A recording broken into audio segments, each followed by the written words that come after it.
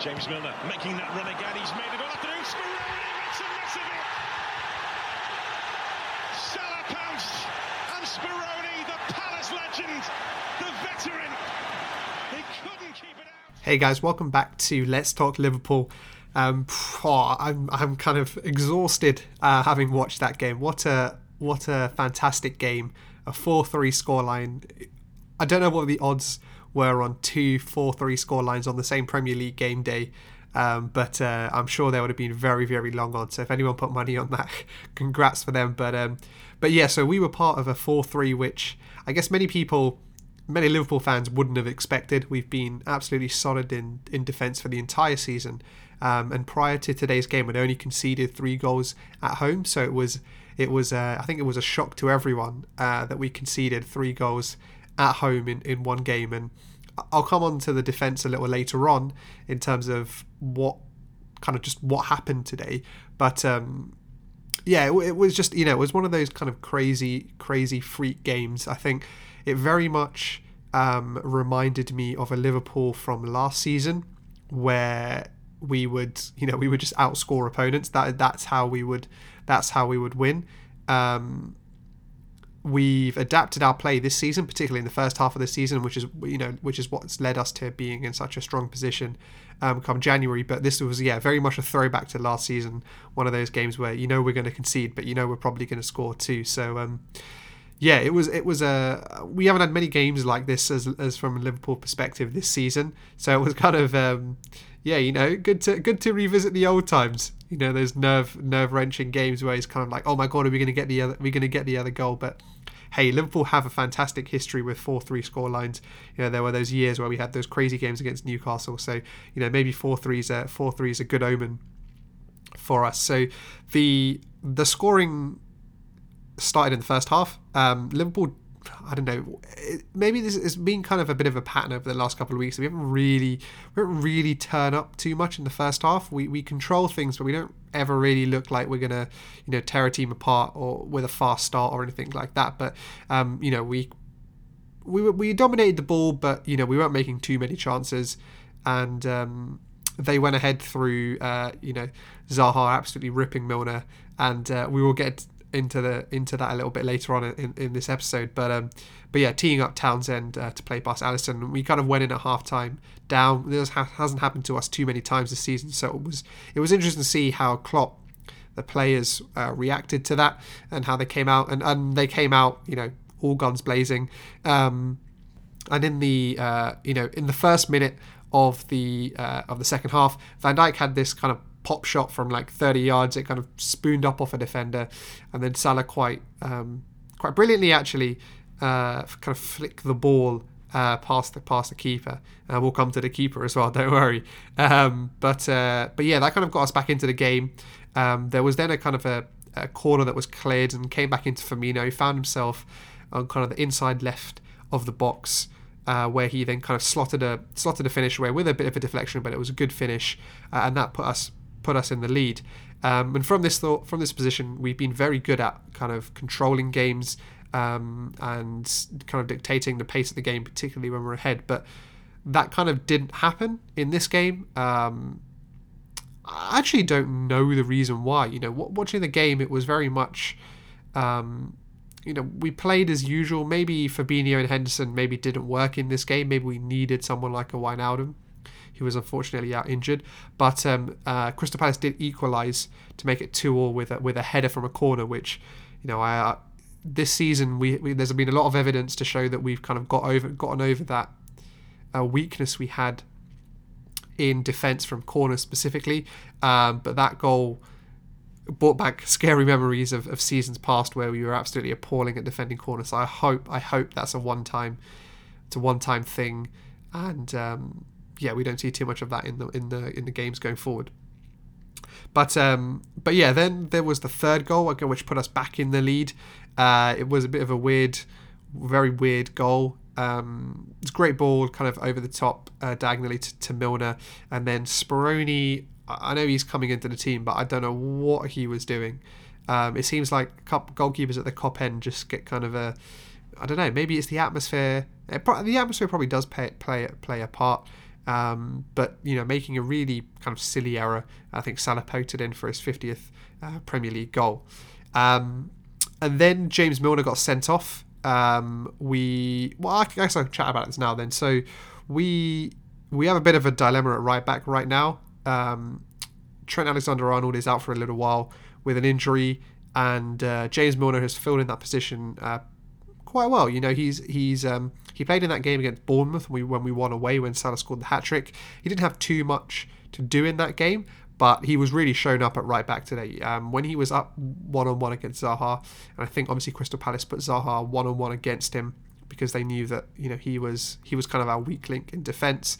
It really, really showed that he was he was caught short in that position a couple of times. The first one leading to the goal, and then he did get booked twice and sent off. So this kind of provides a bit of a dilemma moving forward, particularly with games coming not too thick and fast. But I think Trent's going to be out for a little while, so it'll be interesting to see who Klopp puts in at right back. I think most likely you would expect Fabinho, giving Wijnaldum a little bit more time. He should be fit for the next game against Leicester, so I would expect Wijnaldum to come back into the midfield and Fabinho to drop into right back. So I think it's looking like maybe loaning out Klein towards the beginning of the transfer window wasn't the cleverest of ideas. I think obviously Klopp knows his team, knows his players' strengths, and that he can kind of get around that. But right now he's looking a bit red-faced about that deal. So, so then we did score a fourth as well once we went down to 10 men, and that fourth proved to be incredibly important actually. So Andy Robertson kind of bursting down the left as he always does. Having watched the kind of highlights and analysis after the game, there does seem to be a bit of a handball by Robertson. I think it's one of those ones where if it happens for your team, it's not really a thing. But if it happens against you, it's always a big thing. But Sadio Mane found himself on again kind of the inside left channel in the penalty box and scored against Crystal Palace for his fourth game in a row against Palace. Not many players have records like that, so it's a really good one for Sadio Mane. And as I said, that goal was really needed because again we went sleepies in defence and we conceded. We conceded to a goal from Max Meyer. It was we could have avoided it. I think it was just kind of poor defending, and I think we at that time when the game was 4-2, we were like, wow, the game's won. Which isn't the kind of attitude that is good, particularly for a team trying to chase the title. But I think this game is kind of one of those ones where you just claim it as an exception. I think if I was to be really honest, we were probably always going to have a game like this, and at some point in the season. So I'm glad to get out of the way that it was at home, and that we got the result that we want to keep us 7 points clear with Man City playing on the Sunday against Huddersfield. So I think it was a crazy game. I don't want to see too many games like that. I'd much rather see the kind of boring 1-0 as we had against Brighton. That would be much better. But that's Liverpool, right? Nothing's ever easy with Liverpool. So coming on to the couple of points of analysis. So the first one was about James Milner at right back, and it'll be interesting to see. I think Fabinho will be the one who comes in. The other kind of main point of analysis I want to make is around the attackers. So again, today we saw each of the front three bag a goal with Salah getting 2. I'll say 1.5 because I think that his second goal was very much Speroni's making. But yeah, so I think Salah's showing that he is now a true out and out attacker. This comparison is a bit wild, but bear with me. I think I'm actually seeing a bit more comparison to Ronaldo, whereas when Ronaldo kind of was kind of getting into his stride both towards the tail end of his United career and kind of when he went to Real Madrid, he was a winger. He was kind of making those runs from outside to in.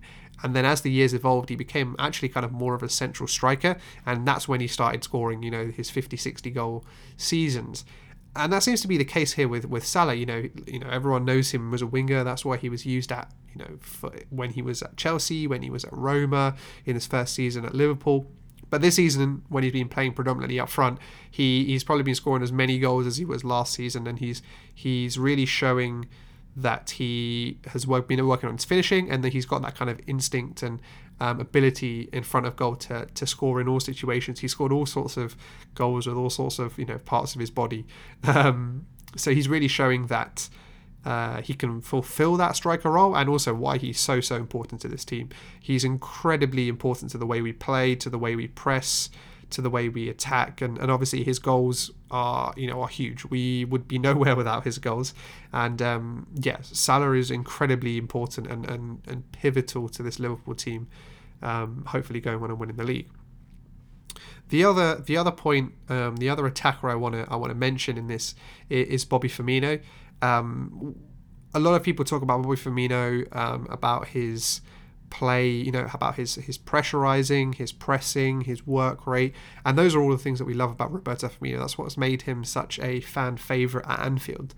However, what we've seen in the last couple of weeks, and something that started, I guess, from the Arsenal game really, and kind of filtered through, he scored in the Man City game, is that Firmino started to now score goals. And that's incredibly positive, because what it does is it kind of takes some of the load off Salah and Mane.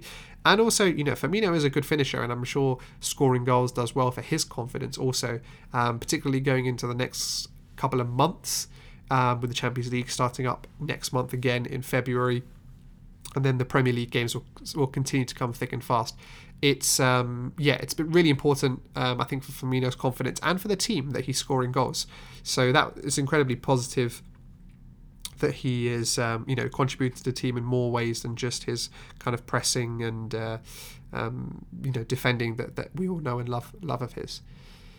So as we do, guys, always to end this podcast, we end with a shout out to Klopp, and the shout out to Klopp this week is about a particular position.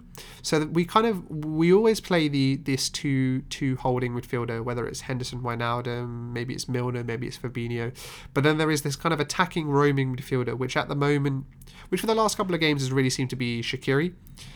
He's kind of come in and played that role. He played that role when he came on against United, and he did great in that game. He got the 2 goals, and he started a few more games than he had previously. But actually, thinking about it, he hasn't actually, I don't think, been too impressive in any of those games he started since that United game. And maybe he is an impact player that needs to come off the bench. But we saw Naby Keita start against Crystal Palace, and although he played relatively well, I still think that position or the player or kind of something isn't right there. Without kind of sounding reminiscent, that's really the Phil Coutinho role. It is the role that he played so well and helped create so many goals for us.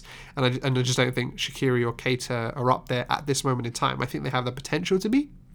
Obviously not as good as Coutinho, but I think they have their potential to be as influential in their own way.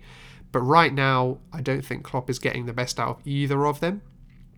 And I don't know whether it's tactical, whether it's kind of just giving one of them an extended run in the team and kind of going, look, your job here is to create chances for our front three. Our front three will score goals. We know that. Everyone knows that. Your job is to stay in the team now for the next 2 months and create as many goals as you can. Try and get some assist challenges going between the players. So, or whether it's kind of something tactical about one of the 2 holding players needing to support them more. I'm not sure of the answer, but I think the shout out to Klopp is to try and work that out, because I think that position will be incredibly important for us moving forward. Adam Lallana is also another option for that position to provide some competition to Shaqiri and Keita. So that's the shout out to Klopp this week, to try and work out and figure out how best to manage that position, both tactically and with a player.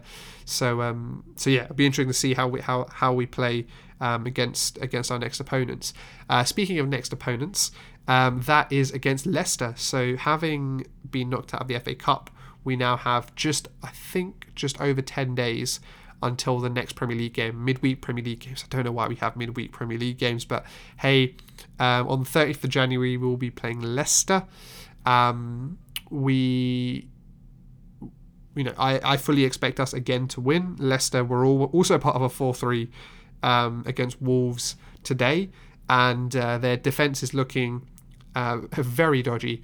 So I expect us again to kind of walk over their defence. We've had some very good games against Leicester in the past. Obviously, Jamie Vardy is known for his goals against the top 6 teams, so I'm sure he'll be up for it. But their defence is looking way too vulnerable and way too dodgy for me to think that they will pose any threat at defeating us. So we've got a bit of a break till the next game. I'm looking forward to it. Onwards and upwards, we have a 7-point gap. Let's see what City do, but let's not focus too much on City. Let's focus on us. Let's keep it going, and let's see how it ends. Thank you guys for listening to this episode. Hope you guys are enjoying the podcast. Please do subscribe or leave a review, and I'll catch you guys on a review of the Leicester game.